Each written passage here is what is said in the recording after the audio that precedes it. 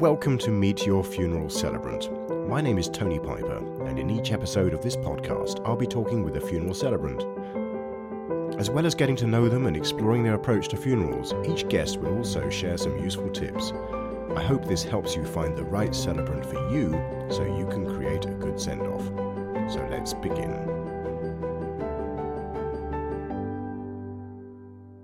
This episode, I'm delighted to be talking to Terry Shanks. Terry is a funeral celebrant based in Worthing on the south coast of England. As well as her work as a celebrant, she also trains funeral celebrants for the Fellowship of Professional Celebrants. Hi Terry, welcome to the podcast. It's great to have you here. Thank you, Tony. Lovely to be here and to talk to you. Wonderful. Now look, why don't you fill in some of the gaps and tell us a little bit about yourself?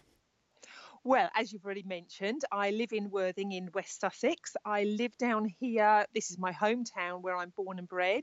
And I live down here with my two children. I have Georgia, who is 19 now, and Cameron, who is 5. Aww. It's a nice part of the world to live in. It's a lovely part of the world to live in. I always think we have the best of both. We have the South Downs, the sea. It's lovely. Lovely place to live. What a dream. Now look, Terry, how did you end up becoming a funeral celebrant? It's an unusual profession, isn't it? It is an unusual profession. And to be honest, it was a sort of a series of lots of things, which would probably take me all day to explain. But I used to work as, I suppose, an amateur singer, a classical singer, but I was always asked to sing at a lot of funerals, both in churches and at crematoriums. And I sat through a lot of funerals where, to be honest with you, you could have been at anybody's funeral because it was very much one size fits all. And I felt that people were there, but not necessarily present and not healed and not touched and not moved. And for me, that was really important. And it was actually sort of after several years of doing this that I met actually with a humanist celebrant at a wedding and just got into discussions with her. And I thought, wow, I could actually do this as a profession. But it took some further investigation for me. I was actually raised as a Roman Catholic, and whilst I don't attend church and, to be honest, haven't done for many years, I would still class myself as a spiritual person.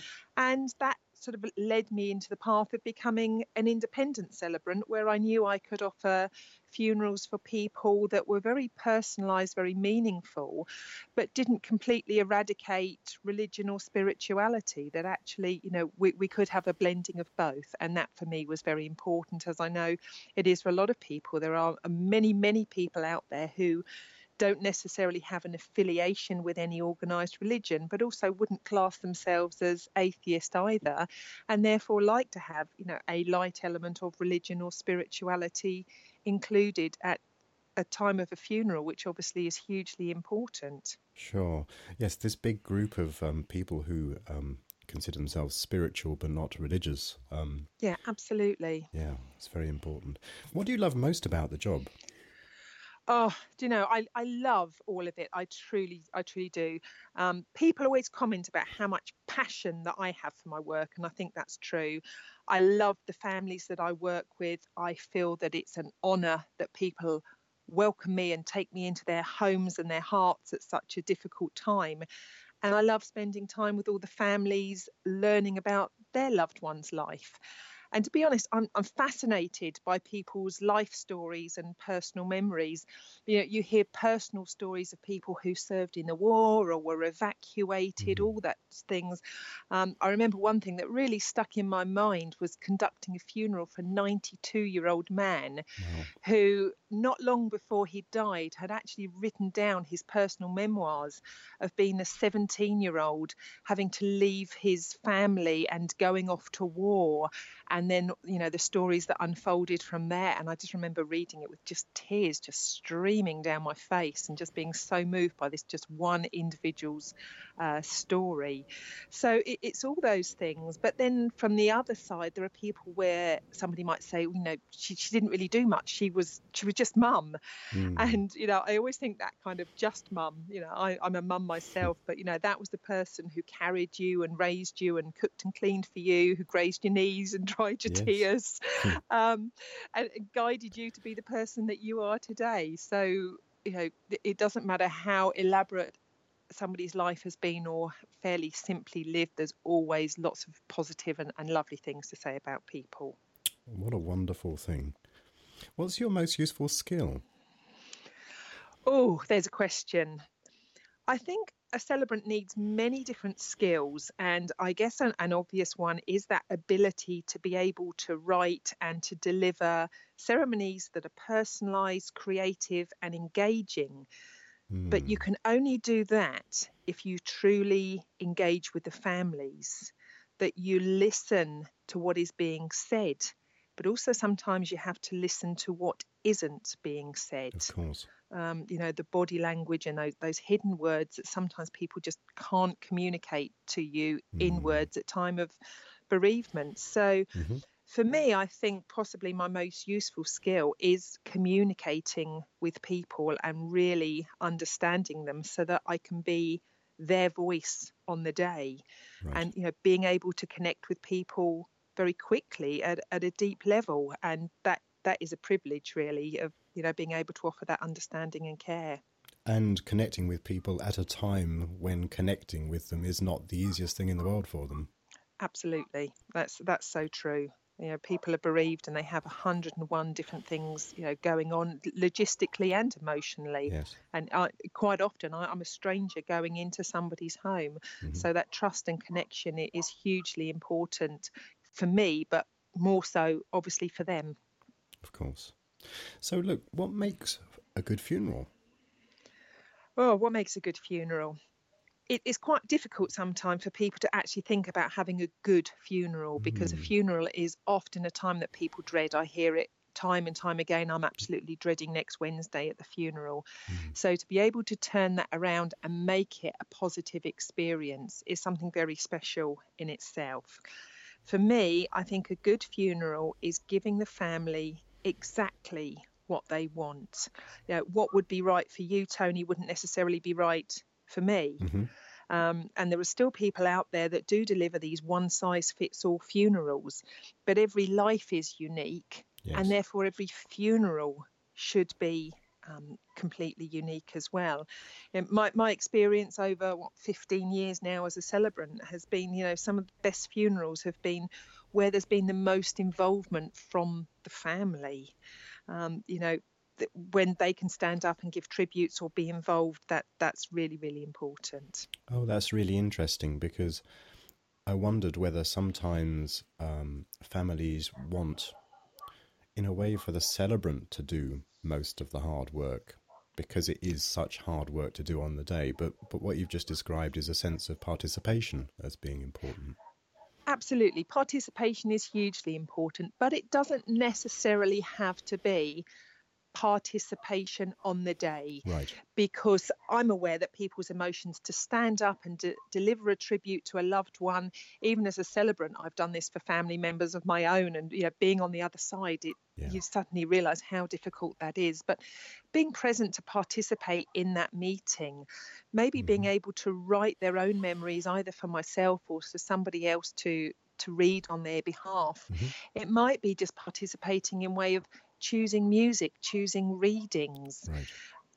All of that involvement is hugely important. Maybe even just, family carrying the coffin to the chapel and acting as pallbearers on the day. That's a huge honour, to carry somebody's coffin into a chapel.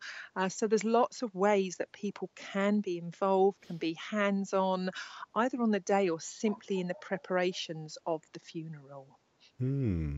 Very interesting. So it sounds as if, participation and what you say and what you do is maybe more important than some other aspects of a funeral.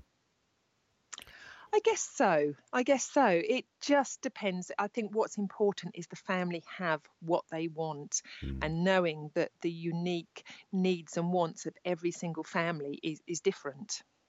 Sure. What's not so important then when it comes to funerals? That's a difficult question to answer, because what's not important to me might be hugely important to you. So I think the way I can answer that is that if it is important to a bereaved family, then it becomes important to me. Right. I don't think I can answer and say that's not important, because somebody else would actually say, well, actually, that's hugely important to me.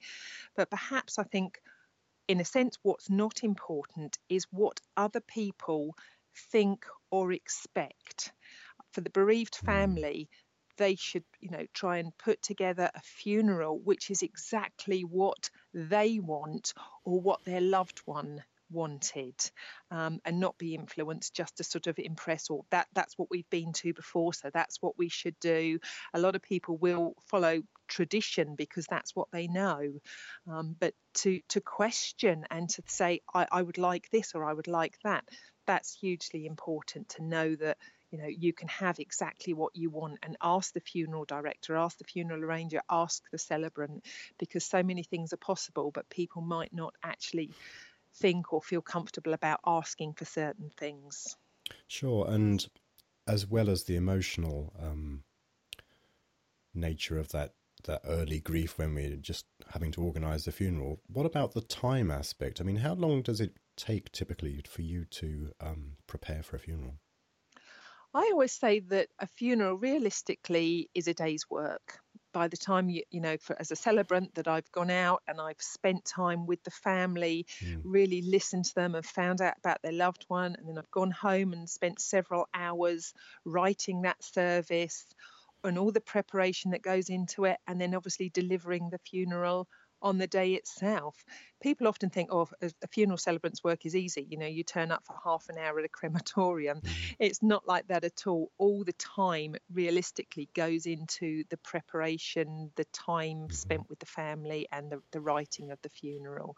That is what is hugely important, because I do know there are people out there that will just use set opening words, set closing words, and just pop a eulogy in the middle. For me, it's about writing a completely bespoke funeral that's written for that person from start to finish. Wow. Because you can't have the same opening words for somebody that's maybe 90 years old, who's had a long happy life and passed away peacefully in their sleep, to perhaps a 19-year-old who may have died under very tragic circumstances. And you're holding the emotions of that whole congregation in your hands. So it's important that every part of the service is as personalised as it possibly can be. Very, very useful to know. What was your most innovative funeral? Gosh, there's so many. I think it's hard to sort of pick out one in particular. But as I said, I think, some of the most unique ones have been where family and friends have had lots of involvement, either in the preparation or conducting the ceremony myself. Sometimes I will conduct the whole service from start to finish.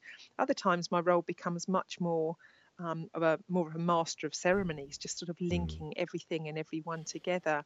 But certainly I have to say that some of the loveliest funerals that I've conducted have been those that have actually taken place away from cemeteries or crematoriums.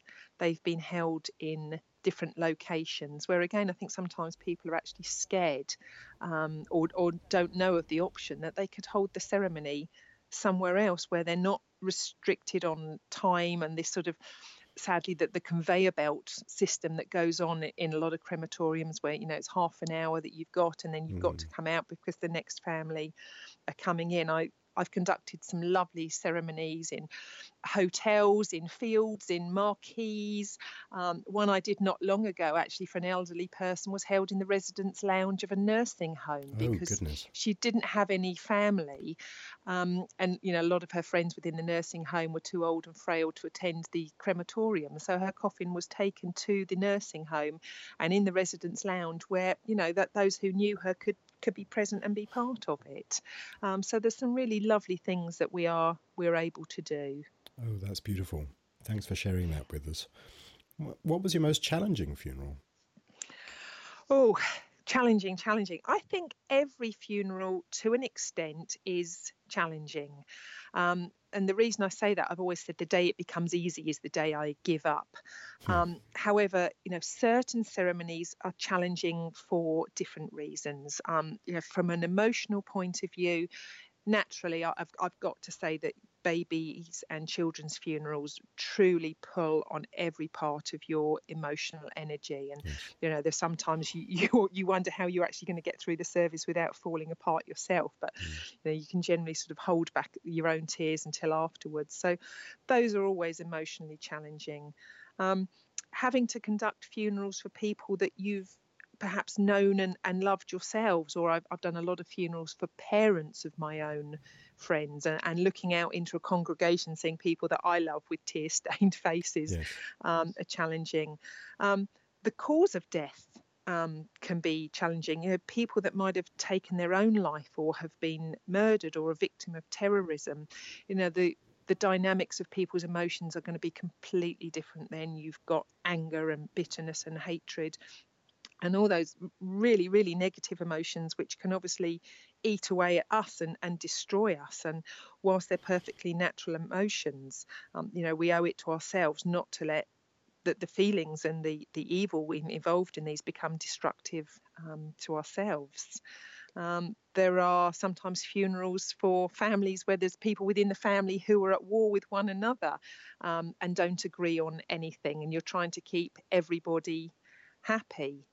And of course, again, there are sadly funerals for people who have done terrible things to others in their life, who have killed people or been abusive. As a celebrant, again, those are incredibly challenging funerals to conduct, because you're trying to do it with honesty and yet trying to find positivity and respect in those as well. So getting the balance, it can be very, very difficult. But in doing so, what becomes possible? In those scenarios? Yes.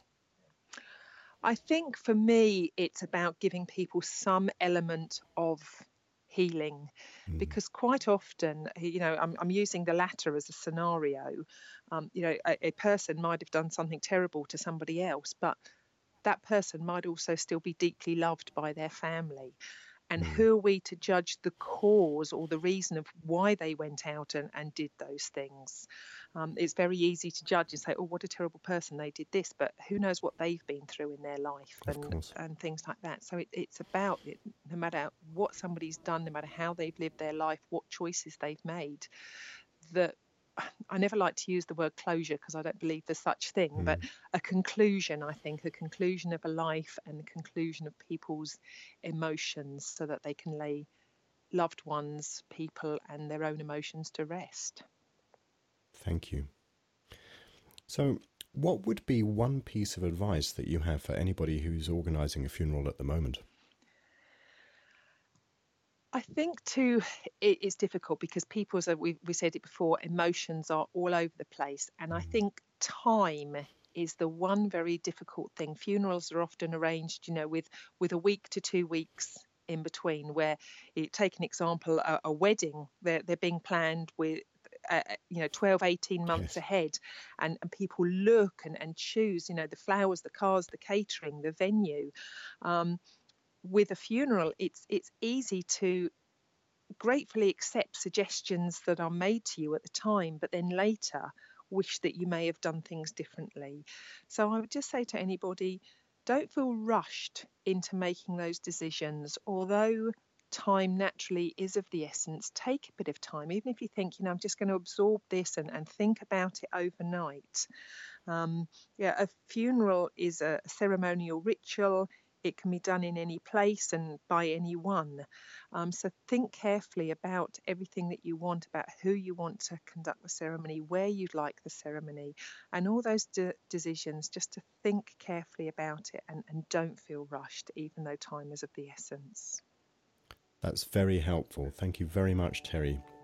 And unfortunately, time is of the essence now, Terry, so I just want to say thank you very much for being on this podcast. It's been great to meet you and to find out about your life and work, and thank you very much for your insights into what makes for a good funeral and that useful advice about taking your time. I think that would be tremendously helpful.